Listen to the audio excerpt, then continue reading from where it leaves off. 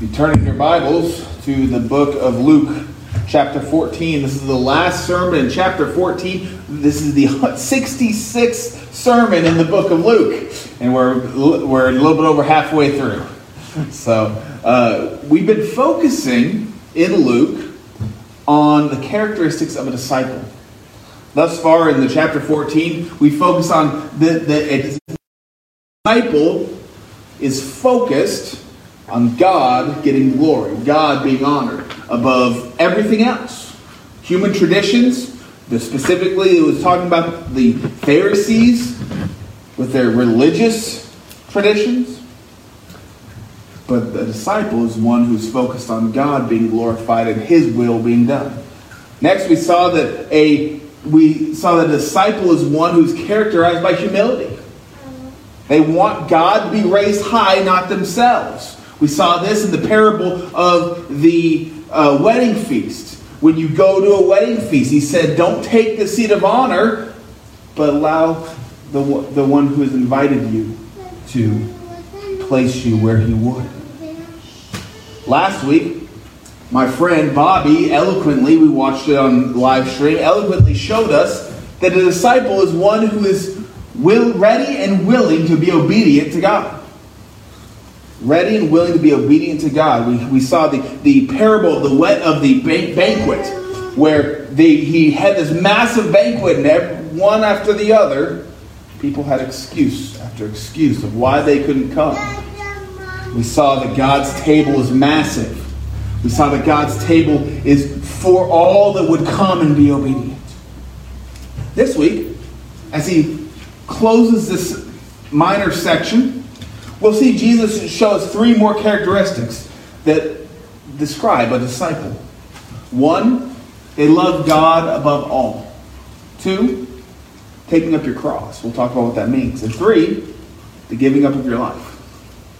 We'll see 4 points in their text. The first, the cost of coming to Christ. We're going to see that He tells us that we, as I said earlier, have to love God above everything else in this life. And 3 times actually in these 10 verses, He says, if we don't do this, we cannot be His disciple. Harsh words from our Lord. Second thing the second point was counting the cost. He tells us 3 parables. The first one we're going to see of a builder. He says if a builder goes and builds a tower, he's going to go and he's going to figure out if he has the money to finish it. We must also count the cost of what it means to come to Christ for salvation. Third is comprehending the cost. He tells a second parable, one of a king going out to war. He says that there's no king that would go to war before making sure that he can at least come close to winning. Likewise, we must count the cost, comprehend the cost of coming to Christ. Though it's free, it will cost us our lives. And finally, the third parable, the fourth point, the confirmation of conversion. He tells a mini parable about salt. He says if salt loses its saltiness, it's not good for the soil or even the dunghill. I've entitled this message, The Cost of Discipleship. Stand with me as we honor the reading of God's Word. Starting in verse 25. Now great crowds accompanied him, and he turned and said to them, if anyone comes to me and does not hate his own father and mother and wife and children and brothers and sisters, yes, even his own life, he cannot be my disciple. Whoever does not bear his own cross and come after me cannot be my disciple. For which of you desiring to build a tower does not first sit down and count the cost, whether he has enough to complete it? Otherwise, when he has laid a foundation and is not able to finish, all who see it begin to mock him, saying, this man began to build and was not able to finish. Or what king, going out to encounter another king in war, will not sit down first and deliberate whether he is able to, with 10,000, to meet him who comes against him with 20,000? And if not, While the other is yet a great way off, he sends a delegation and asks for terms of peace. So therefore, anyone of you who does not renounce all that he has cannot be my disciple. Salt is good, but if salt has lost its taste, how shall its saltiness be restored? It is of no use either to the soil or for the manure pile. It is thrown away. He who has ears, let him hear. This is the word of God that's been handed down and kept by the Spirit of God for our good and for his glory. Receive it as such. Let's pray. Father, we come to you this morning hearing shocking words from our Lord. Even confusing words. But Father, I pray that as we come to this text, that you would enlighten it and enliven it by the power of the Spirit this morning. And that you would help use your word by the power of your Spirit to strengthen us and strengthen our resolve to worship you with everything we have and everything we are. It's in your precious Son's name I pray. Amen. Last week we were on vacation. I'm sure most of y'all saw from the Facebook post that Chelsea put. We had a time. Monday or Sunday we got there. Sunday in the middle of the night the dogs got out of the tent, ran away, and never came back.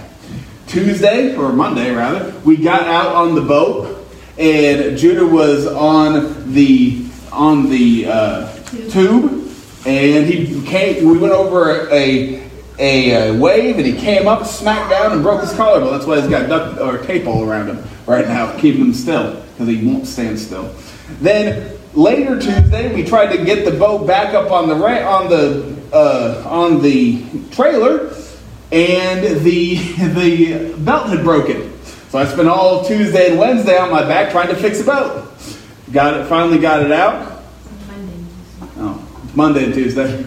No, it was Tuesday and Wednesday. Trying to fix the boat. I know, Judah. We finally got that out, and we found out that not only had the belt broken, but the forward gear had gone out. So our boat was done for a little while.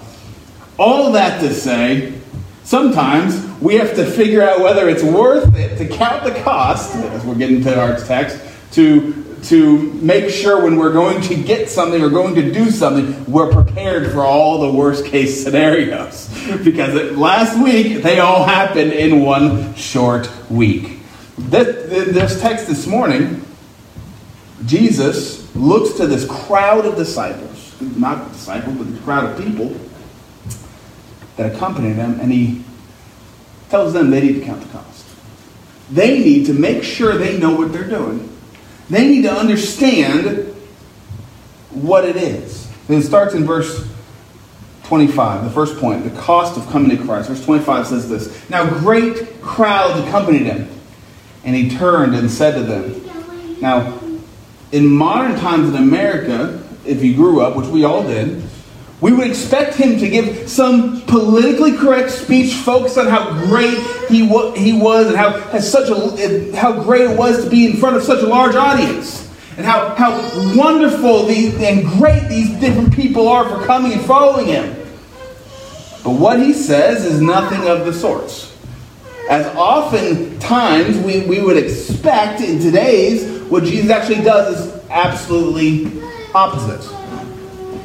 He says, I don't care if you're here, modern times, I don't care if you're coming to church, how good of a person you think you are, or how much you think you've earned it. Look with me at verse 26.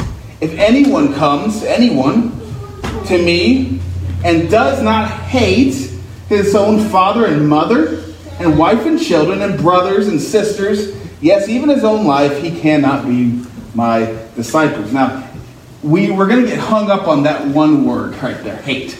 Right? Biblically, it has a little bit different meaning than what you and I might use it for today. The best way to see that is going back to Genesis chapter 29. In it, when Jacob had just worked for 7 years for Leah, and then 7 more years for Rachel, and they were both becoming his wife. It said that Jacob loved Rachel more. But then in the very next verses, it said, when the Lord saw that Leah hated, or Leah was hated. So what he's talking about here is hatred in the biblical terms simply means to love less. It doesn't mean a loathing, you can't stand to even look at them, a fire in your belly. It doesn't mean that when we see it in Scriptures. Another place we can look is Malachi chapter 1, verses 2 through 3. It says, I have loved you, says the Lord. But you say, how have you loved us? Is not Esau Jacob's brother, declares the Lord? Yet I have loved Jacob, but Esau I have hated. Now, wait a second. We're talking about God. Can he really hate someone with a loathing hatred that he can't even look at them? No. He loved him less. He chose to shower his love upon Jacob. And Jacob, in Genesis 29, chose to love Rachel more. And so when we see this, we can't get hung up on this phrase, you have to hate your own father and mother, because if that were the case, I don't think any of us would be here. But what we do have to cling to is the words that are said. You have to love God more than anything. Do you see that? More than your own father, mother, wife, children, brothers and sisters, and even your own life. See, this is the same thing that Jesus is telling the crowd. Not that you have to loathe your family and even yourself, but you have to love them less than you love God. Notice the requirement. It's a requirement, not a suggestion. You must love God more, period. And not only that, but you cannot be his disciple if you don't. Harsh words from our Lord. More than your family, more than yourself. But he puts it in the negative. If you don't, then you cannot. He says it plainly and bluntly. Know this, that when one comes to me for counsel, I'm going to counsel with this in mind. I'm going to counsel not with the mindset of making the person whole, but with the mindset that everyone that comes to me for counsel as a pastor wants to honor and glorify God more than even themselves. See, all right? All right. Big old baby. He wants, when someone comes to me for advice or counsel, their marriage is on the rocks, my focus will always be back to the Word of God and bringing Him glory through whatever situation you're going through. Why? Because that's the expectation for a disciple. And a disciple is simply a Christian. Now, notice this isn't talking about pastors or deacons or professors. It's talking about a disciple. These are people that have come after Jesus, that are following him because they like what he's saying, they like what they see him doing. And Jesus says, make sure you know what you're doing. Make sure you understand what it means to become a Christian. Well, make sure you understand what it means when you want to come to Christ. Not that you loathe everything else, but that you love, you're making a claim that you love God more than everything. It doesn't just take over a few hours on Sunday and an hour on Wednesday. It takes over your life. Everything is subject to Him. But he continues and says it another way in verse 27. Maybe less harsh to our ears, but probably even more harsh to their ears. Because they understood what hate was in that day, and we take it a different way in our culture. Verse 27 says this: whoever does not bear his own cross and come after me, and here it is again, cannot be my disciple. Now remember, what is the cross? The cross isn't a piece of jewelry you put on. It's not a necklace that I'm wearing right now. It's not plastering it on your ring like I have. It's not wearing it as earrings. The cross was your execution stone. The cross was that common way of being killed in those times. The Romans would line the streets of towns they conquered with people that were crucified. Because those people, because they would do it to put fear into the people. And so when Jesus turns to them, he says, whoever does not bear his own cross, whoever does not take up his own cross, the means by which you even are going to die, cannot be my disciple. Not only do you have to love yourself and your family less than you love God, you have to love him enough to die yourself. Jesus said that to gain your life, you must lose it. So he says you have to choose me over even your life. Your hobbies, your jobs, your finances, your house, your family should all be subject to God and his word if we are to be his disciple. What job should I have? What movies should I watch? Who should I be friends with? Should I be a part of a club or group? All of these questions are subject to another question. How will doing this bring God glory? How will doing this shape me or help me bring the gospel to others? See, that's what it means here. That's what it means to bear your own cross. It means that your own desires, your own pleasures, everything you have is subject now to God. This is not the requirement just for pastors, as I said, and the professionals, professors. Jesus is laying out the requirements for discipleship. As to be a Christian.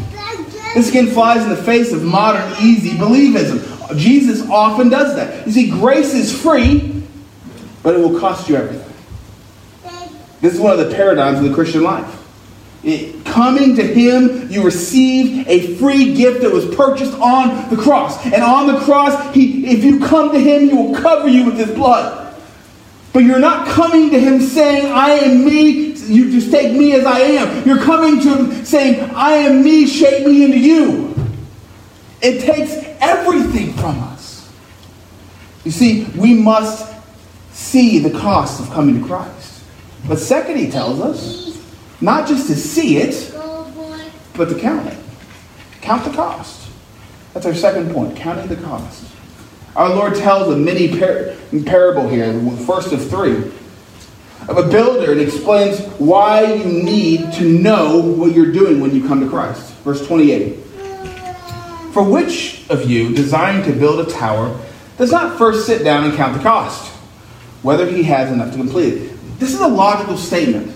Logically, before you start a building project, you're going to make sure that you have the ability, the time, and the money to make sure it's done. He poses this question as an absurdity.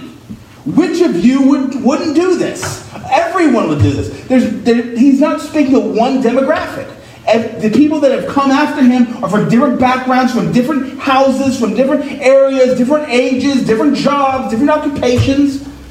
And he says, which of you wouldn't do this? It's common knowledge that before you start a project, you make sure that you can finish it. Now, if we in America took that to heart, we wouldn't be in as much debt as we were in. Right? That's basically what he's saying. That it's a fool's errand to start something and not have the money to finish it.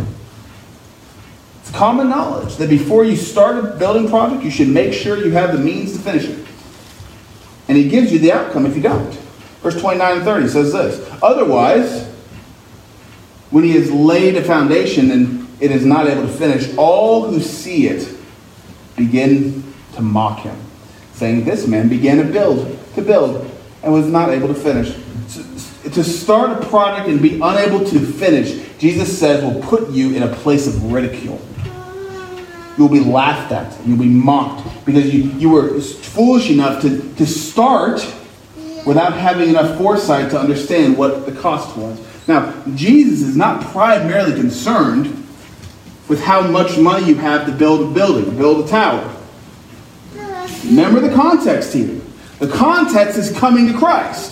The context is understanding what it means to be a disciple of Christ. The context is whether or not we are going to submit ourselves to Christ. And he's saying, if you come, understand what this life entails. This life doesn't, as some evangelists might tell you, doesn't make everything candy and roses. In fact, we're promised the exact opposite. We're promised that we're going to be persecuted. It's one of the promises of coming to Christ. You'll be persecuted for what you believe. You'll be hated by the world. Understand what you're doing when you come to Christ. Count the cost. Don't just have enough foresight to look forward and make sure that you're going to be able to finish. Otherwise, you'll be in a place of ridicule. It's an evidence thing, not an earning thing. The evidence that one truly comes to Christ is that he's able to finish. The context is loving Christ more than everything. And if you cannot love Christ more than everything, then you will not be able to finish, because something will get in your way. Something will get in your way. In the last 10 years, I've only been a Christian for 15 years. In the last 10 years, if we look back and you just track the culture's attitude towards Christianity here in America, you can see the antagonism that's coming. You can see how people are getting frustrated and angry that we still hold to this ancient book. That when it says we believe. And people are getting more and more angry about this. Make sure when you come to Christ, you understand what you're doing. It's always, you have to count the cost. But I can tell you from experience, it's always worth it. Because if you know the treasure that lies in Christ, then nothing that this world can do to us will ever take that away. Jesus goes a step further and he says, not only should you look to make sure you have enough to finish, but you should know exactly what you're getting yourself into. Point 3, comprehending the cost. Jesus tells a second rapid fire parable. This time about a king going to war. He has changed the audience from anyone in the crowd to royalty, and the object of a building to a war. But the point is still very similar. Look at verse 31. Or what king going out to encounter another king in war will not sit down first and deliberate whether he is able with 10,000 to meet him who comes against him with 20,000? How foolish would a leader be if they didn't first strategize how they would be able to win a battle? How foolish would a boss be if they didn't look forward to understand what their employers were going to be thinking? That's the idea here. This is not a crazy revelation to anyone, any leader. Any leader who should have enough forward thought about what their actions are going to do to impact those who are following them. Again, Jesus states in this mini parable as an absurdity that there would be any king, any leader, any boss who would purposefully go and put their people in harm's way. You see that? It's an absurdity. Why would a king do that? He states as an absolute absurdity. But he continues and says in verse 32, and if not, while the other is yet a great way off, he sends delegation and asks for terms of peace. See, a good leader will know when he is trying to fight the battle he cannot win. There are two types of wars. There's offensive wars, or wars of conquest, and there are defensive wars, wars of protection. Offensive wars, you have to conquer new land to win. Defensive, you simply have to outlast your opponent. The American Revolution is a great example of a defensive war. In a defensive war, the British came over and they were trying to conquer land. It was already technically theirs, but they were trying to... That had been seized by the Americans, technically. The Americans just had outlast them. They were already here. They already owned it. They just had to outlast them. Well, in this parable, Jesus is showing us that Jesus is waging war against your flesh. And it is a war of conquest. It's an offensive war. His goal is not to leave you as you are. His goal is to take you and mold you and shape you into the image of Christ. The perfected image of Christ. We must know when we come to Jesus that his purpose is to conquer our old self and replace it with himself. So come to Jesus, but understand what you are doing. Understand what you are choosing to give up. We have to see here a second side of this parable that I want you to see is when you're counting the cost, understand that you're in a battle. If you are standing in opposition to Christ, you're in a battle against Christ. But you're in a battle against God. And if we don't surrender, if we don't look at the weight of our sin that is levied on our shoulders and see that there is an army coming, a powerful army coming of God's wrath against us, and surrender to him, then we'll be destroyed. You see that? We have to look and see and comprehend what we are doing in the moment. He goes on in verse 33 and says, so therefore, any one of you who does not renounce all that he has cannot be my disciple. Now, wait a second, Jesus. You're trying to get these people saved, right? You're turning to a crowd that's following after you, and you're supposed to be giving them the gospel and telling them how to be saved and tell them all the good things that are going to come. That's what we do here in America. No. He says, count the cost. Make sure you understand what you're doing. You renounce all of yourself, or you cannot be my disciples. Jesus is on one side and the flesh is on the other. Know that when you come to him, the flesh will wage war. But if you are truly become a child of the living God, then you are not surrendering a moment or a time a couple times a week. Your life is surrendered to his. Everything you are, everything you have been, is put into subjection to who Christ is and his glory. Everything that God is. You no longer live for yourself, but you live your life for God. And again, beloved, if this isn't just for missionaries, pastors, or deacons and professors. He finishes this parable by saying that the third time, you cannot be my disciple unless you've renounced everything. This isn't the requirement for a super Christian. This is the requirement for all Christians.